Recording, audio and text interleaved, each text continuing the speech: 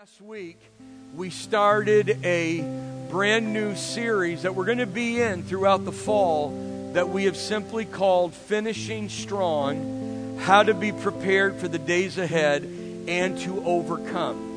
And this is a study in the book of 2 Timothy.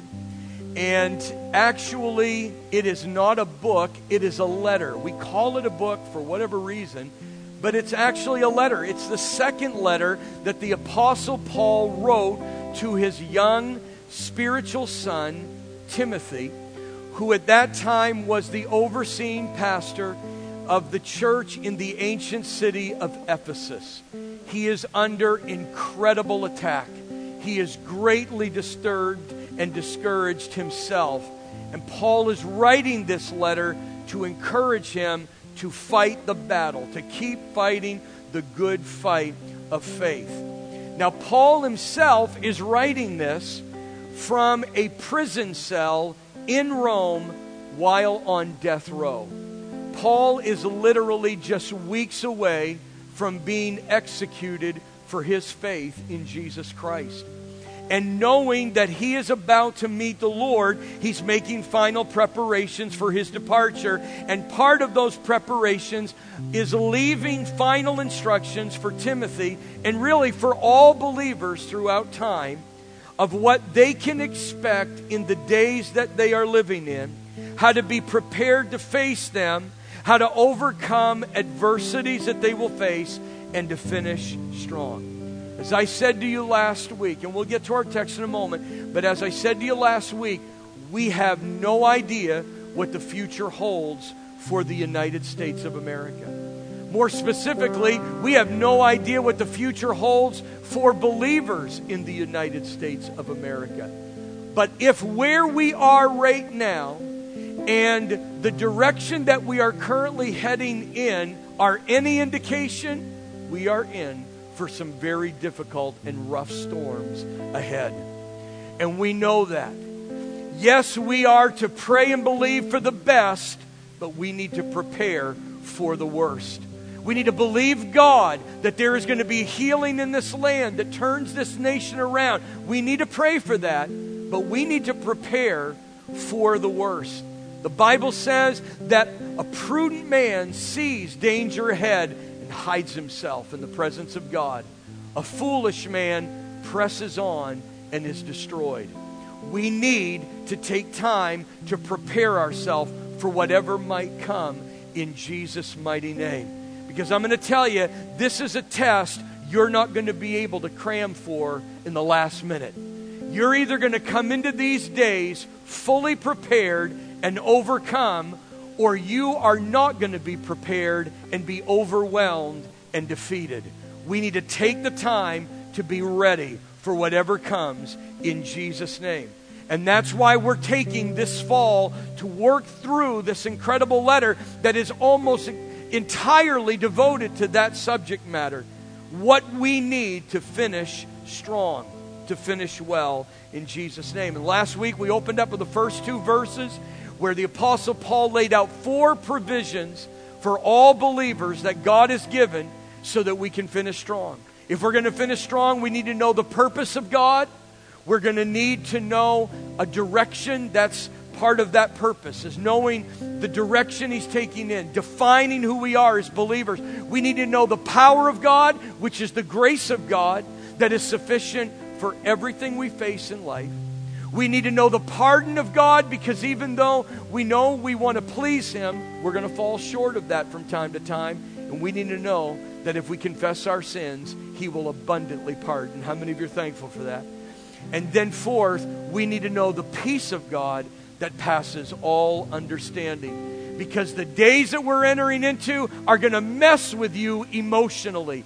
But if you have the peace of God on your heart and your mind, you won't be making emotional decisions, but you'll be able to make godly decisions, even if it puts you in harm's way, because you know that it's what God has commanded, and you know He's going to make a way where there seems to be no other way. All right? So with that in mind, let's take a look now. 2 Timothy chapter 1, beginning with verse 1. Paul, an apostle of Jesus Christ, by the will of God, according to the promise of life which is in Christ Jesus, To Timothy, a beloved son, grace, mercy, and peace from God the Father and Christ Jesus our Lord. I thank God, whom I serve with a pure conscience, as my forefathers did, as without ceasing I remember you in my prayers night and day, greatly desiring to see you, being mindful of your tears, that I may be filled with joy. Now this is the verse we're going to concentrate on. When I call to remembrance the genuine faith that is in you, which dwelt first in your grandmother Lois and your mother Eunice, and I am persuaded is in you also. I want to share with you, in the context of this series, a message I'm simply entitling, Getting Your House in Order. Father, help us to get our house in order for the days ahead. In Jesus' name. And everyone said amen and amen. Turn to your neighbor and tell him you love him, and then you can be seated. Hey, there is a sign that is hanging in our kitchen that some of you have probably seen in stores that you shop in. Some of you may even have this sign hanging in your house somewhere, but it simply says, home is where our story begins. Home is where our story begins, and that is the one thing that all of us have in common. We don't have a lot in common, but one thing we do have in common is that our story began at home. Now, we don't all share the same story. In fact, for some of you, your family story reads like a drama. For others of you, your family story reads like a comedy. For others of you, your family story reads like fiction. And in some cases, science fiction with all the space cadets you got going on in your home. Sadly, some of you, your family story reads like a tragedy. For some of you, it even reads like a horror. And my heart goes out to you because I know that there are many broken men and women who came from a very difficult home life. I understand. But everyone's story begins at home. For better or worse, every one of us have been influenced in a very profound way by the home that we were raised in. And sometimes you didn't even pick up on it. I remember the very first time that I saw myself on video, I was shocked at the mannerisms that I had picked up from my father. I wouldn't have ever imagined that even his mannerisms I would have picked up on. I know I could pick up on other things, but even the way that I carry myself, the way that I walk, it all was picked up from my father. It's unbelievable. And it's for that reason that I believe one of the greatest mistakes we as parents, and as you're going to see in a moment, grandparents can make, is underestimating the transformative power of passing on a godly legacy and heritage to our children. And I don't want us to be a church that underestimates that any longer, but actually understands the significant impact that passing on a godly heritage and a godly legacy to our children really is, so that we would lean into this incredible opportunity that God has given to us as parents and grandparents, so that we might influence the next generation in a proper way. Believe it or not, in God's economy, in God's order of all things, the ability to finish strong in life that we're talking about in this season actually begins at home. I don't know if you've ever thought about this, but in the beginning, I mean in the very beginning, God did not create first a church. He did not create a pastor. He did not create a Sunday school teacher. He did not create a student ministries pastor or a children's pastor. In the very beginning, God created man from the dust of the ground and destined that man to be a father. He then looked upon that man and saw that it was not good for him to be alone, and so he put Adam into a deep sleep. He surgically removed one of his ribs.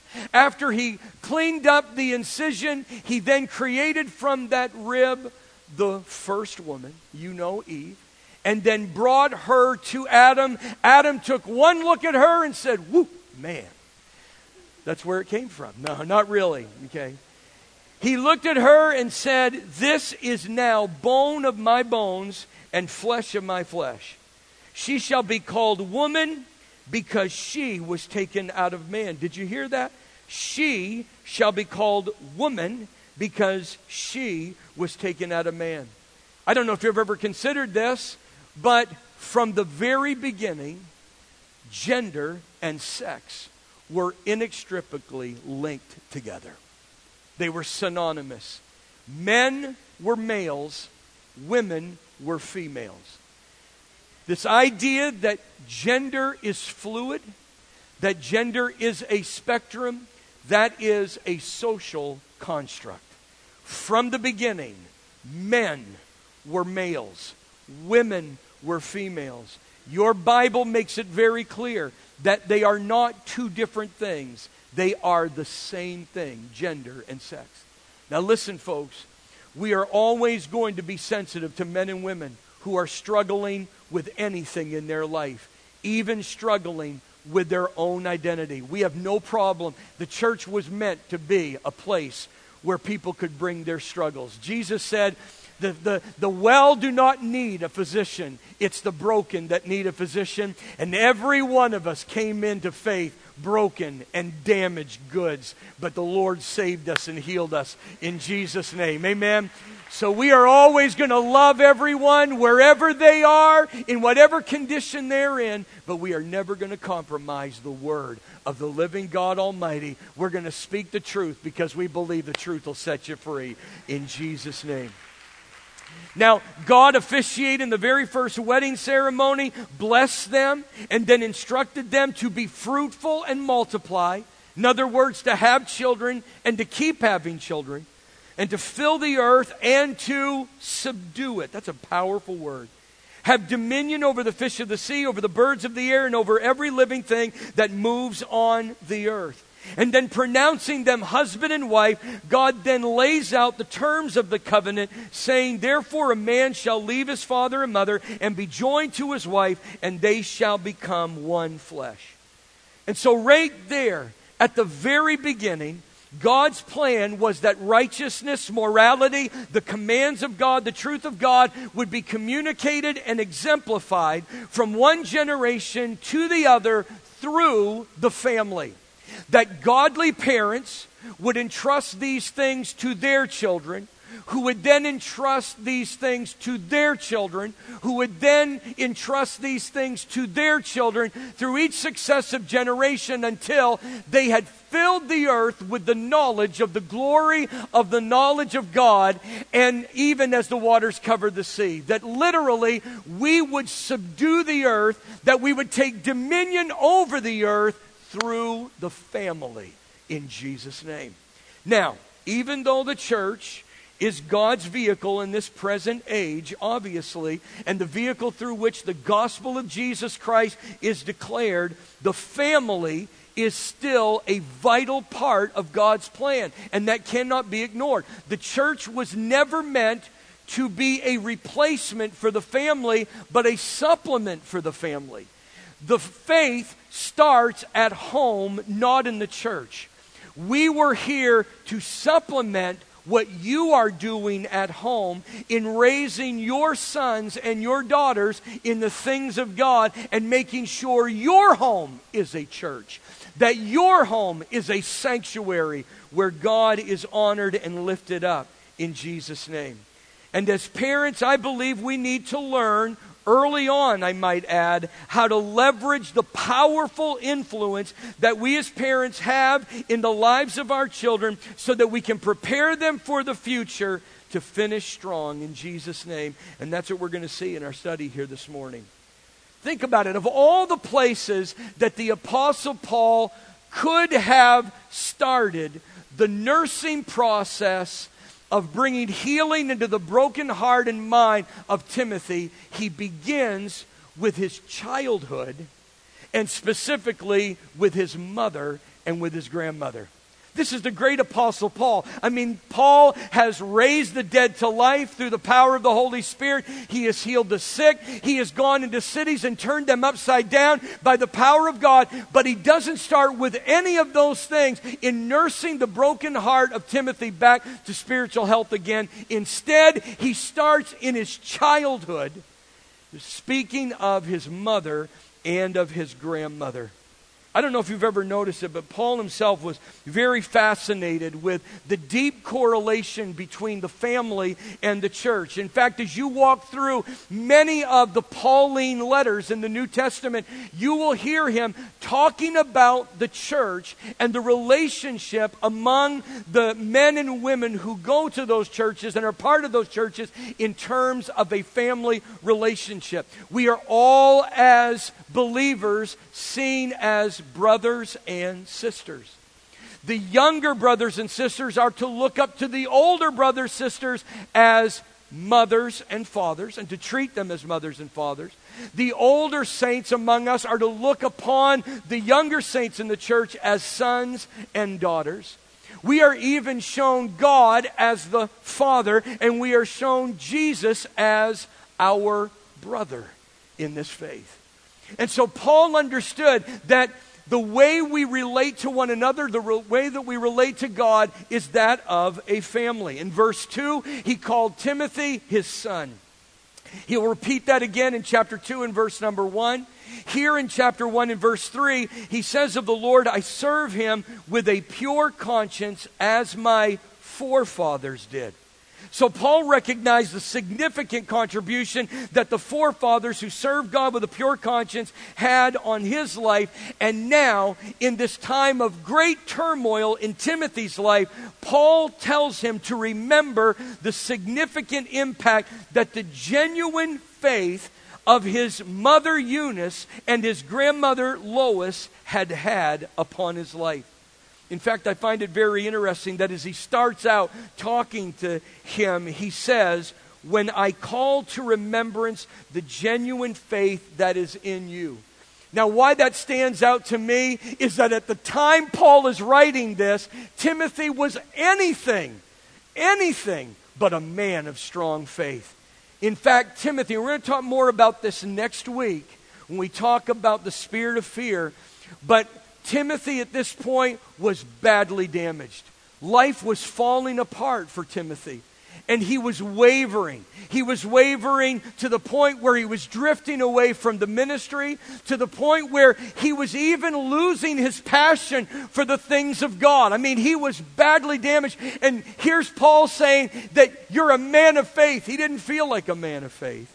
And Paul, knowing this, and knowing that Timothy was so defeated at this point that he couldn't see himself as a man of faith, says this, when I call to remembrance the genuine faith that is in you, which dwelt first in your grandmother Lois and your mother Eunice, and I am persuaded is in you also.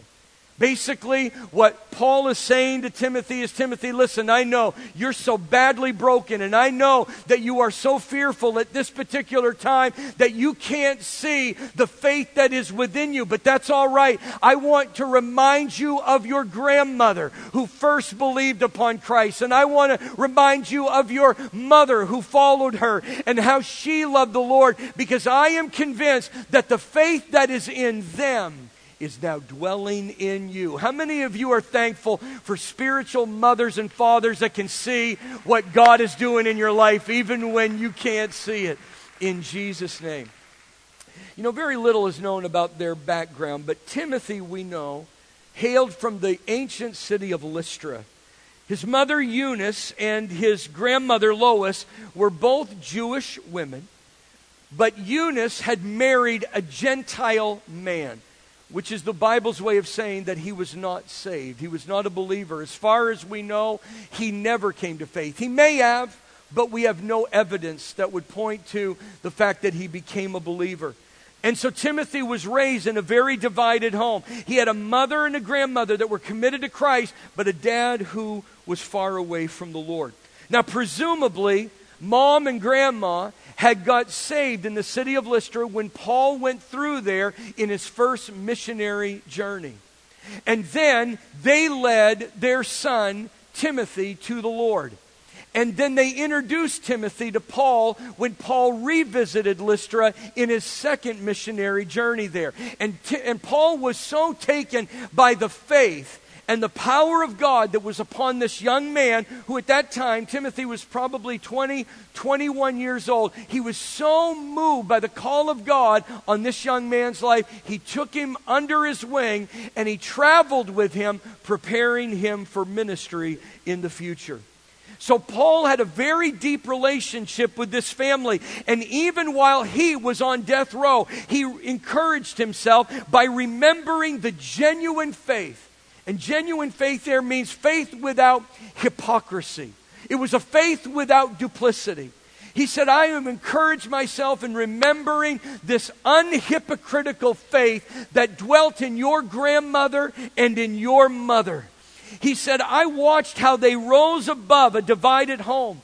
And in spite of her Greek husband's unregenerate heart, she made a choice to raise you in the faith, to be a child of the living God. And Paul is saying, Timothy, I know you're hurting. I know you're afraid. I know that your commitment to God has gotten you into a very difficult time of persecution. And I know that right now, all of those who are following the Lord under your care are walking away from Christ. There was a mass defection. He says, I know that they're giving heed to seducing spirits and doctrines of demons. And I know that they're no longer enduring sound doctrine that you're teaching them week in and week out. And they're following after these false teachers and their false teachings. And I know it's hard for you, but I want you to remember your mother and your grandmother who loved God through difficult times and raising you in a home where dad didn't love God. I want you to remember the struggles that they endured. Do you remember, Timothy,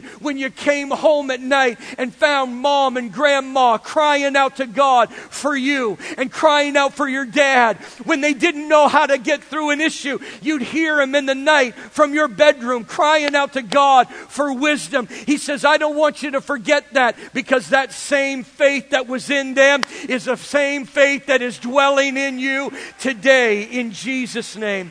Mom and dad, can I tell you something? I don't know if you know this, but there are difficult times coming for your children. They're going to have their share of heartache. They're going to have their share of trial. They're going to have their share of struggles and temptation. It's all inevitable. But what you can do is provide for them a godly legacy of faith. They need to see you praying. They need to hear you praying in the middle of the night. They need to find you studying the Word of God and hiding it in your heart. They need to see you enthusiastically getting up out of bed Sunday morning and saying, come on, everybody, we're going to the house of God this morning. They need to know that the secret of your strength is not that you are a strong man, but you serve a strong and almighty God. Because the storms are coming, and when they come, they want to be able to remember how mom and dad got through it. They got through it on their knees, crying out to God. And if He did it for them, He can do it for me as well. In Jesus' name. Come on, everybody. We got to leave that legacy. So how did they do it? How did Lois and Eunice join together to make sure that they were passing on this godly legacy to their son? And how can we provide stable homes in unstable times that will provide stability for the next generation? Now, some of you say, well, there's not really much to learn from mom and grandma here because this is all that we've got. But there are actually clues that are given to us in chapter 3, verses 14 through 17. Listen to this. But you, and he's speaking back to Timothy now, he says, but you, you must continue in the things which you have learned and been assured of, knowing from whom you have learned them, and that from childhood you have known the Holy Scriptures, which are able to make you wise for salvation through faith, which is in Christ Jesus. All Scripture is given by inspiration of God and is profitable for doctrine, for reproof, for correction, for instruction in righteousness, that the man of God may be complete, thoroughly equipped for every good work. Now, as I'm reading that, some of you are saying, that has nothing to do with mom and grandmom. There's nothing even said about Eunice and Lois here. Well, it's right there in verses 14 and 15. You may just not have seen it. Continue in the things which you have learned and been assured of, knowing from whom you have learned them. Now, it would be easy to stop right there and say, well, he's talking about Paul. But he says next, and that from childhood. Long before Paul ever showed up in Timothy's life, there was mom and grandma. They had been the ones that had made the most significant contribution to that young man's life. They started him out properly. And as I see it in this portion of Scripture, there were two things. And that's easy to remember. I'm not going to give you 7 points of having a godly home. I'm just going to give you 2. There's 2 things. There might be others, but these are the 2 most important things that you as a parent can do to start bringing stability into your sons and to your daughters. And grandparents, you can do this as well. Look at it. Number 1, build your home on the Word of God. Build your home on the Word of God. Mom and Dad, I'm going to tell you need to be a parental team that makes a decision. We are going to build our home upon the Word of the living God. He says, but you must continue in the things which you have learned and been assured of. All Scripture is given by inspiration of God and is profitable. I love that word profitable because you know what that word profitable means? Profitable. It means that it's always going to produce gains.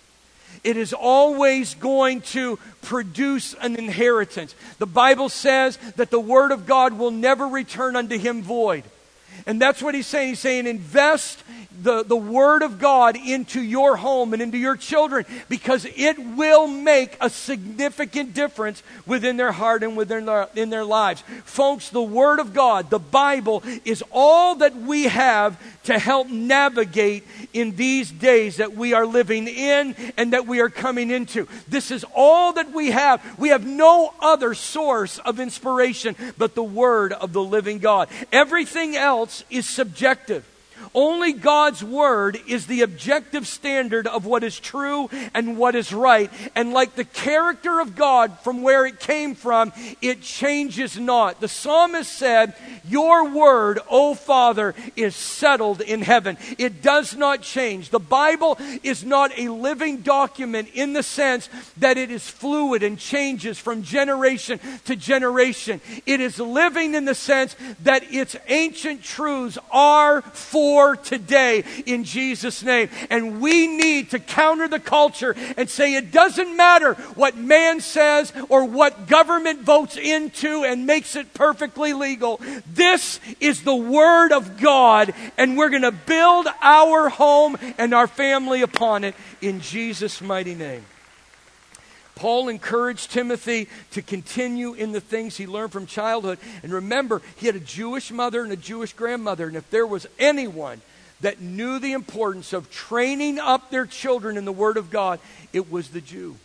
Because remember, under the law in Deuteronomy 6 and verses 6 through 9, it says, "And these words which I command you today shall be in your heart. You shall teach them diligently to your children. You'll talk of them when you sit in your house, when you walk by the way, when you lie down, when you rise up. You're going to bind them as a sign on your hand, and they shall be as frontlets between your eyes. You shall write them on the doorposts of your house and on your gates." They understood that to raise up their children in the Word of God was not just a once a week in church proposition. It was a daily proposition. He says when you put them to bed at night, put them to bed with the Word of God. When you get them up in the morning, talk to them about the Word of God. When you're sitting at the family table, talk about the Word of God. When you're walking them to school or to the grocery store, you tell them about the Word of God. Spiritually, you put it upon their hands so that literally everything that they do for the glory and for the honor of Almighty God. You put it spiritually before their eyes so that they have a biblical worldview in everything that they see. He says, I even want you to write it on the doorposts of your house so that everyone going in will know, as for me and my house, we're going to serve the Lord God Almighty in Jesus' name. I'll never forget, this about 18 years ago or so. I heard a pastor who actually flew jet missions during the Vietnam War. And he was talking about his days in flight school. And he said all through flight school, and it was drummed into us all the time, over and over again. Even though we'd heard it, they never stopped telling us and reminding us, when you're flying, do not trust your feelings. Do not trust your instincts. Do not trust your gut, because it's easy to become disoriented in the sky. Always trust your instruments. Your instruments never lie. They told them, listen, you can't even calculate the number of men who have killed themselves because when they got disoriented in the sky, they went with their instincts and with their feelings, and they thought they were going up when they were going down, and down when they thought they were going up, and left when they thought they were going right, and right when they thought they were going left. They were all over the place. They said, when you are in doubt, look at your instruments, because your instruments will never lie to you. Can I tell you, this is our instrument panel. It will never lie to you. It's easy to get disoriented in the world that we live in today, and if you are led by your feelings and by your emotions, you are going to crash and burn. Whether you understand it or not, you open up this Bible and let it be a light unto your path and a lamp unto your feet. Hide its word in your heart that you would not sin against God. It's all you've got to get through this day in Jesus' mighty name. Come on, somebody. Give God the praise for that. And just let me very quickly say this, okay? I love how he breaks it down. He says that the Word of God is profitable first for doctrine. Now, doctrine would probably be better translated teaching. And what he's talking about is the general teaching of the Word of God. It's just talking about the totality of the teachings of Scripture. And it's the idea that the Word of God is profitable in plotting the course for your home. Mom and Dad, it would be good for you to say, we are plotting the course of our family by the Word of the living God, by the teachings in general. Whatever God says, we're going to follow that path. We are going to be a family that builds its life upon the Word of the living God. That's in general. But then he starts making it specific. He says it's also profitable for reproof. I love that word, reproof. And the best way to understand that word is just like it reads, reproof.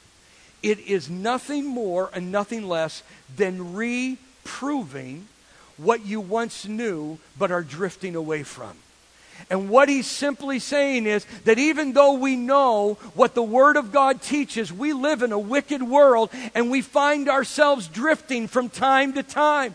Our kids are going to schools where they're hearing anti-Christ and anti-God things. And they're hearing it, and we're seeing it, and we're hearing it. And every once in a while, a family needs to gather back together, and they need to be reproven what the Word of God says is true in Jesus' mighty name. When I get into my office and I study and I prepare, it is so that when I stand before you on Sunday morning, I can reprove to you what is true, because I know that every day you are out there and you are being bombarded with an ungodly philosophy, and it's my responsibility to come back on Sunday and get us back on target to reprove to you what is right and true in Jesus' name. And Mom and Dad, that means that you're going to have to confront the culture, but you got to do it with the Word of the living God. When Junior comes home and says, this is what the teacher said, you open up the Word of God and say, as far as I know, we've got one teacher. His name is above all other names, and we're going to submit ourselves to the Word of the living God Almighty. Then he says it's profitable for correction. Now that it's been reproven to me what is true, I got to course correct. I got to get back to the right place. And Mom and Dad, you weren't called to be your son or your daughter's friend. That comes later. You are to be their mom and their dad, and part of that is correcting them and correcting them quickly while there is still hope. Get them back onto the right path. And then he says it's profitable for instruction. So that I don't drift anymore, I've got to be instructed. I have got to be mentored in this way. And here's what he says. If you'll be committed to teaching the Word of God in your home in that manner, he says at the end, they will be complete and thoroughly equipped for every good work in Jesus' name. There is nothing that your son and your daughter will face in the future that they'll not be prepared for if you've built that family on the Word of the living God Almighty. But then there's one more thing. There's one more thing that I want to talk about that I can see in their life, and that is be an example. Be an example. As important as it is for you to teach the Word, you better be an example of what you're teaching them. He says, continue in the things which you have learned and been assured of. Listen to this. Knowing from whom you have learned them. What he's saying is, Timothy, I know right now you're under a vicious attack. And I know you're reeling from what's happening. But he said, even if you can't remember all the things we taught you in Bible school, Bible college, I want you right now to remember the example that was set forth by your mother and your grandmother in the most difficult times of life. You could almost read this. Timothy, continue to follow the instructions you were taught and the example that you were shown in your mother and grandmother since you were a child. He said you follow that example. Now what's interesting is that 4 years before he wrote the second letter, he had written a first letter to Timothy. And the whole situation was much different. Timothy was a young pastor and the church was booming. I mean, they were rocking. If you read 1 Timothy, you'll find that it's very administrative. And it's because he's trying to teach him how to administrate, this big church. People were just getting saved and transformed. It was a powerful time. And Timothy felt overwhelmed a little bit then. And this is what Paul said to Timothy in 1 Timothy 4 and verse 12. Let no one despise your youth, but be an example to the believers in word, in conduct, in love, in spirit, in faith, and in purity. And I take great interest in this because Timothy was a first-time pastor in the city of Ephesus, a booming church, and he's a very young man. There's no way of knowing exactly how old he was, but we would assume that he was probably somewhere between 31, 32, maybe 33 years old at this point. First pastorate. And he's overwhelmed. I mean, the church is growing and God is moving in a very powerful way. But Paul evidently heard some things. And he wrote to Timothy, he said, Timothy, don't let anyone despise you for your youth. What he was saying is, don't let anyone look down on you because you're young. That's what he was saying. He's saying, don't let anybody look down on you because you're young. And I can identify with this. Many of you know I was 28 when I first came here. I turned 29 a couple months later, and then I was really mature. But, he was a young man.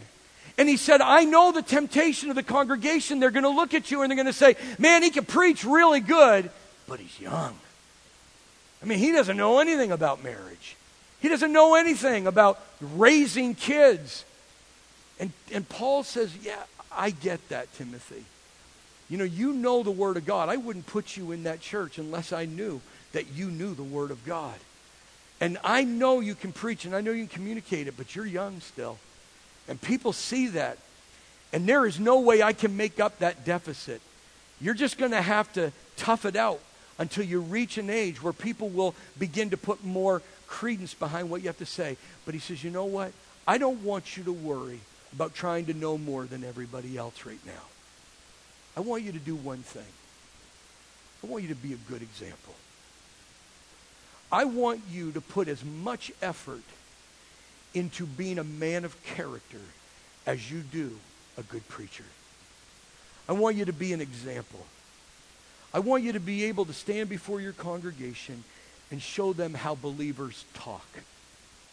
I want you to, that's what he's saying in word. I want you to demonstrate. I want you to be an example of how godly men communicate. and how godly men and women conduct themselves, and how godly men and women love unconditionally.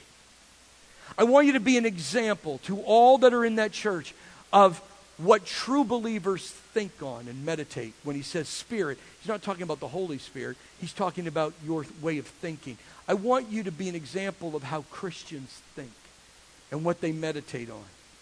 I want you to be an example of what it means to be a man of faith.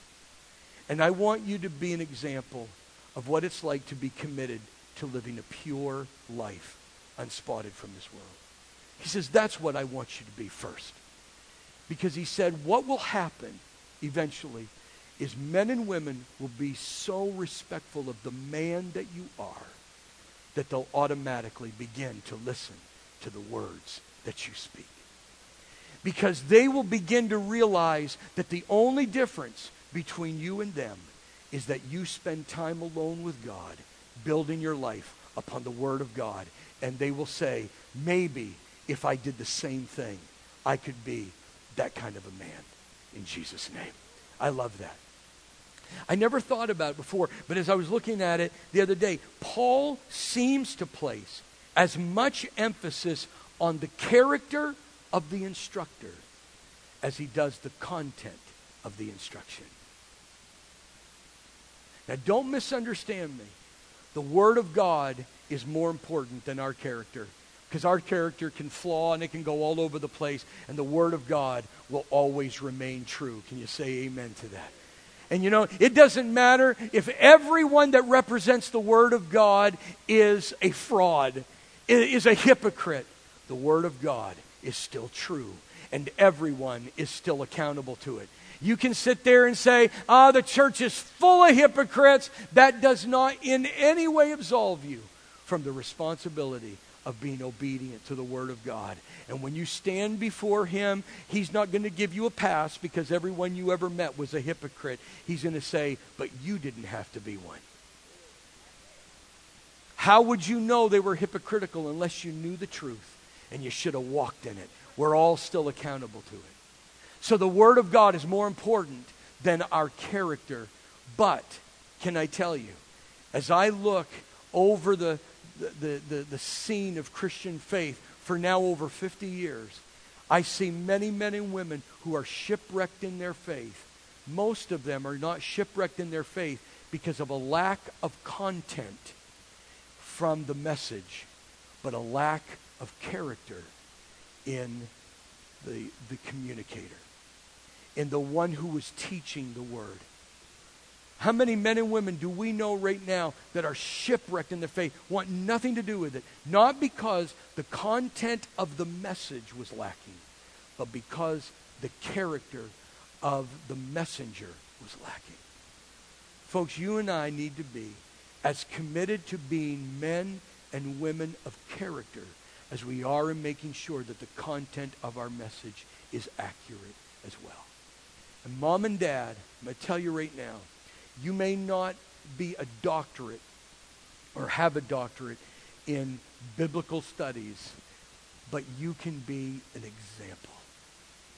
And that's what God wants you to be more than anything else. You can teach them Bible, scriptures, all you want to, but they will never forget how you conducted your life in Jesus' name. You be an example to your children of how godly men and women talk, how godly men and women conduct themselves, how godly men and women love disinterestedly, that they don't care about getting anything in return. They do the right thing because it's the right thing to do. That you be an example to them in how godly men and women think, how godly men and women practice their faith, how godly men and women are committed to being pure and unspotted from this world. That's what God called you to do first and foremost. As I said a moment ago, your children may never remember one thing you ever taught them, but they'll never forget how you lived your life. We're 4 pastors that once met, and they were just sitting together talking about pastoral ministry, and they were talking about theology And eventually the question came up, what is your favorite translation of the Bible? What's your favorite translation? And the one pastor said, well, I love the old King James Version. I know it's old and it's dated, but I love how poetic it is. And the Shakespearean tone of the old King James. It just has a gravitas that none of the other translations have. And it just has such great authority when you read it. And one said, well, I understand what you're saying. I actually like the NIV, the New International Version, because it has that same authority, but at the same time, it's more readable than the old King James. The third one said, I like the New Living Translation, the NLT. And the reason I like that one is that's just how I talk today. When I read it, that's how I would say it. And they turned to the only one that hadn't spoken. They said, what's your favorite translation? And he said, I like my mom's translation.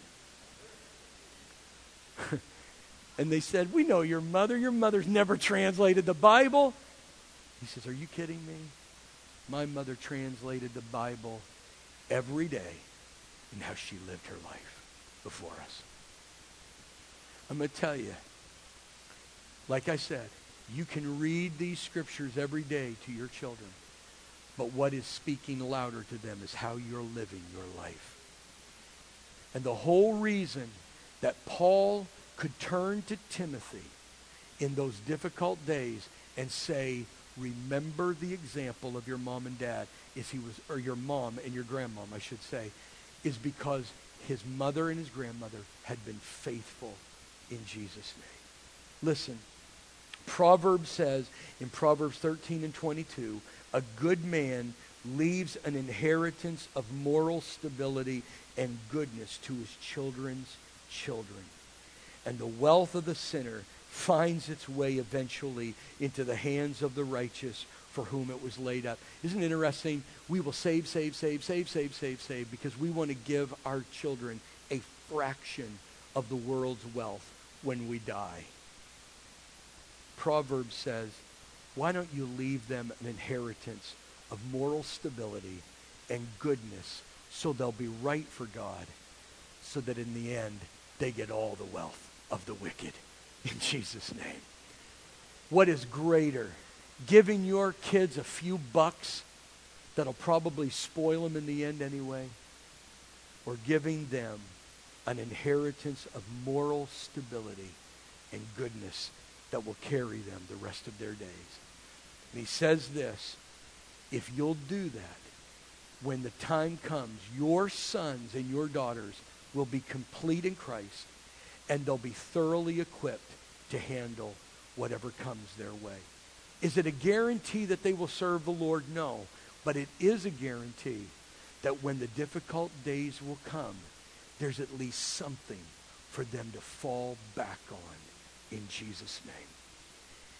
And I believe that that's what Lois and Eunice did, that in spite of the challenges they had in a divided home, and because they were committed to raising Timothy in the Word of God and being a good example to him, when Timothy found himself in a time of spiritual crisis, he had a legacy of faith to fall back on. And that's why Paul said this in verse 6, and with this we're closing. Therefore, I remind you to stir up the gift of God. There was already something there to be stirred up. You can't stir up something that was never there. Mom and dad, make sure that your children have something to be stirred up when they come into the difficult days in Jesus' mighty name. Get your house in order. Bless God. Come on, give him all the praise in this house. Bless God. Thank you for your patience. Can you stand to your feet with me this morning? And can you just lift your hands up to the Lord? We're just going to close here in a word of prayer, but I just want you right there very quickly. Because some of you, I know, you don't have any children living at home anymore, but you're grandparents, or you're going to be a grandparent one day. And I want you just to commit one more time right there in prayer, saying, Lord, we are going to do our absolute best to build this family upon the Word of God.